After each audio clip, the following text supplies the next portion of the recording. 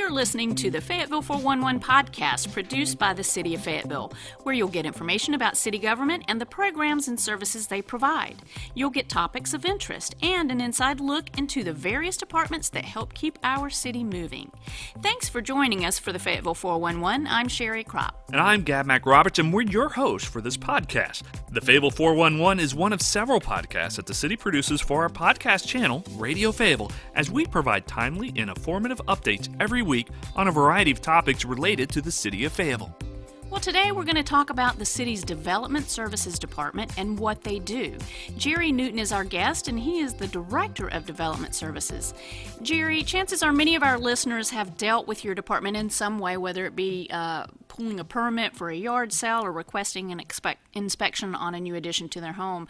Those are just a few things that your department handles. Give us a brief overview of other things that your department does. Sure, and thank you for having me on.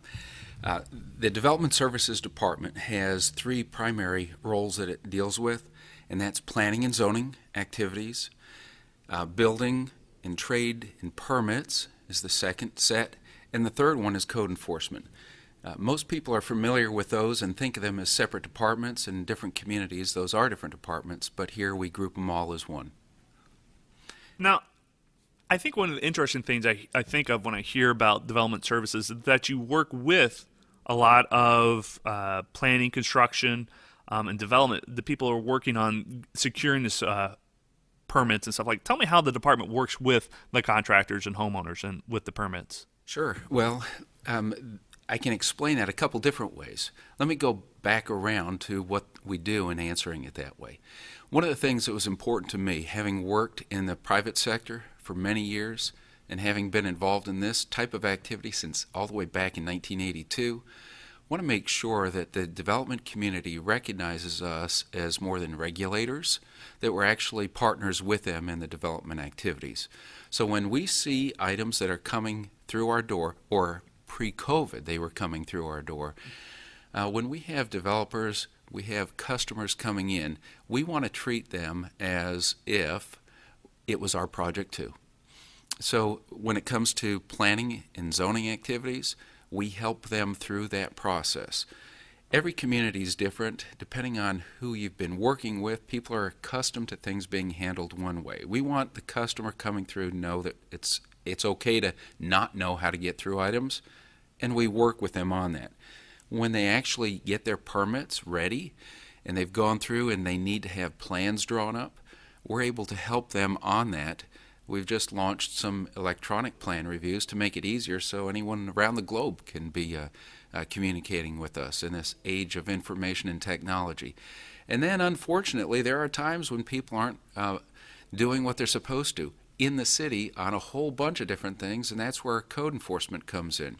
But rather than treating that as we caught you doing something bad, we work very closely to try to make those where we're not being punitive in any way, but reminding them what the city has put in place and trying to work through those code enforcement cases so we get voluntary compliance instead of other ways to handle it. So those three divisions, those are some of the ways that we work in the development community and the community at large.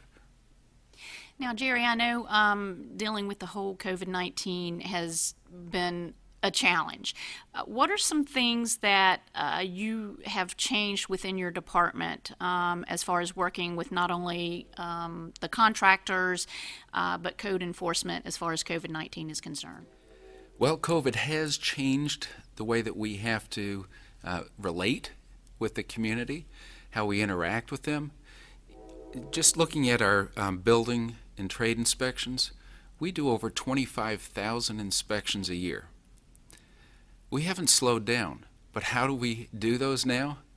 We do them the same way that everybody's been hearing preached for the past 5 months about this social distancing, the special precautions, and we came up with a technique that is allowed by the state during the state of emergency, where we can have remote inspections. We call that Live RICE because it is an acronym for us to be able to do live remote inspections and code enforcement. We can handle inspections when the person in the house is uncomfortable with an inspector going in, Or on the other side, an inspector sees something and is a little uncomfortable being that close to whoever they're going to be with. We can still conduct the inspection that way. We do the same thing with code enforcement.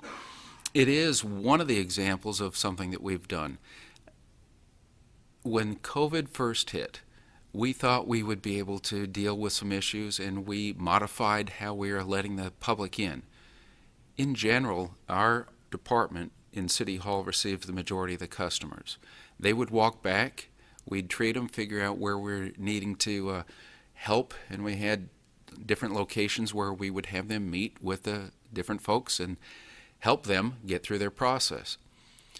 We converted the front of City Hall to allow that to happen, came up with some standards, and we just had that in place when it became necessary for all of the City Hall to close down. That caused all of us to have to rethink how are we handling it. So what we did with that, we went back to a system that was in place years ago, and that system is essentially phone calling in, but more importantly, reminding people what had been put in place for the past 2 years where they can submit their requests for inspections online.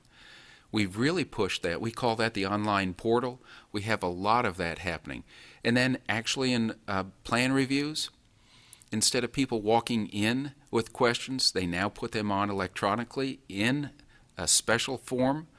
The same format that they're drawn in, we can see, and then that in turn allows everybody to take a look at those and comment back in emails, which provides that permanent record.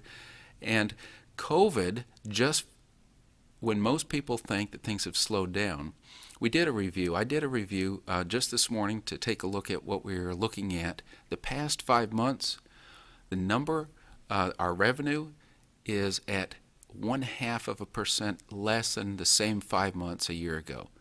In terms of what we've done or not done, the only big change that we've had is for a period of time we did not allow yard sales.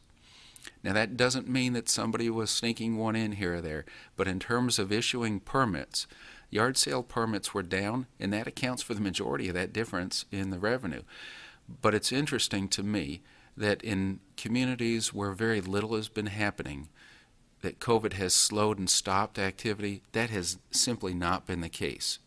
Now, if I can, I think it's interesting to also note where there have been some differences in the reviews. We have actually seen a slowdown in the number of new building plan reviews. That to me is an indication of something in the future that we have to be watching. When we are looking at plans and they're staying constant, that pretty much gives us a forecast of looking at the same thing. But we've seen that slow down the past 5 months as opposed to where it was last year. Outside of that, the other activities that we have, the number of inspections, even the code enforcement cases that we have are all about the same. And that kind of brings me up to the next bit. Can you give me some examples of some of the city ordinances that your department deals with on a regular basis? Sure. The city has a book that's called the Code of Ordinances.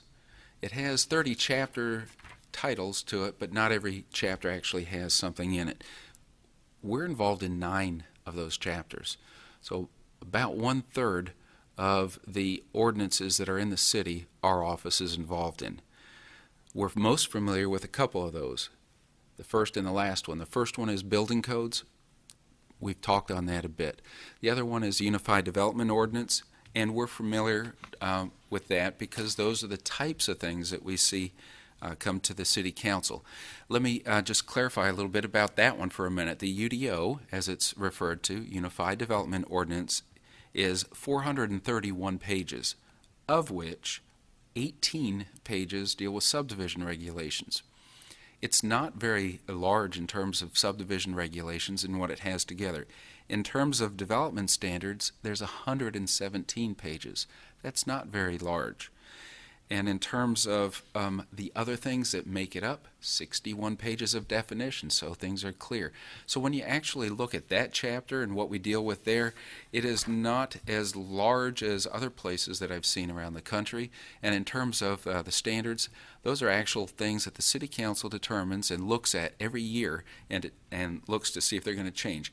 But outside of those that we're pretty comfortable and used to, we have other ones that we deal with that are interesting. And they're somewhat odd when you think about it. Why would we be involved in motor vehicle and traffic? Well, for abandoned vehicles. People will leave cars on the roads. We've seen them in parking lots, and we have to figure it out. We've had a couple cases where people have taken a train on a one-way out and left their car parked, and it was abandoned, and we find that it came from other communities. That's a section that we deal with. We deal with taxi cabs. In an age of Ubers, we still have taxi cabs. Well, we have to do certain inspections on that. We also deal with manufactured homes, trailers, and how those are addressed. And yes, you can have RVs at your home, but are they allowed to be something that you have permanently at your house that you live in? No, that's not the intent of a recreation vehicle. And we have other ones like that. So in all, there's 9 different chapters that were involved in that. And it really is all about making our city look better. Yeah, one of the chapters, that's exactly right. One of the chapters that we have is one that deals with graffiti. People wouldn't typically think of our department being involved in getting rid of graffiti. So when you see someone has tagged or marked a spot, we work quickly with the owner, and if needed, with the recreation department and getting that graffiti out. So what you see is the broken window syndrome, that once something has gone bad, we try to work first, again, voluntary compliance, but we get those things taken care of, just to make our community not just better for the future, but better in where we are right now. And that kind of leads me up to the final question, and before we wrap up our show. I know when we talk about building inspections, that's about safety, making sure things, kind of like preventing accidents from happening. When we talk about code enforcement, we're talking about quality of life, ensuring that we have a community that we all want to live in. But the final aspect is planning and helping that future growth of our community. I know that the staff has been working with the comprehensive city plan for many months to get to this point today. What can you tell us about this new plan and how it will improve the city? Well, the city has finally adopted its own plan for the future. It's the first time that the city has done that, at least in recent history. Maybe when they were first laying it out and they combined the 2 small towns to create Fayetteville, they had looked at it. But there has not been an overall plan, which we term, and it's called generically a comprehensive plan, that talks about and addresses what the future of the city should be. Now, certainly we don't know exactly what that's going to be, but it takes a lot of effort for a group of people, including those who sit as city council, to finally come to an agreement as to what it means for the future. We've accomplished that. City Council and our office and many others have put together a plan that said, here's where we as a united front are trying to approach and how we're going to get there in the future. It's a great thing that planning does and brings to a community. Often the most successful planners never get recognized for the effort because things just happen and they look better in the future when you compare it to the past. So that comprehensive plan was put together this year, and we are doing things now to continue in putting that in place. For example, the zoning for the universities has not matched the actual use. That's something we'll be seeing this year. So that's part of what a comprehensive plan does. It also allows us to get funds from the state and the federal government by having it in place. Well, thank you so much, Jerry, for being our guest today and telling the listeners everything that the Development Services Department does. That's going to wrap it up for this episode of the Fayetteville 411. Be sure to subscribe to Radio Fayetteville, the City of Fayetteville's podcast channel, as we provide shows like this and other timely and informative updates every week. You can subscribe to Radio Fayetteville on Apple iTunes, the iTunes podcast app, as well as the Google Play Music Podcast portal. You can also listen to every podcast that Radio Fayetteville has to offer by downloading the Fay TV streaming app, available now on Roku, Apple TV, Android TV, and Amazon Fire TV. And you can also view all of our video content by visiting faytv.net. To get information about city services, go to our webpage at fayvillenc.gov. Thanks again for Jerry for joining us, and thank you for listening.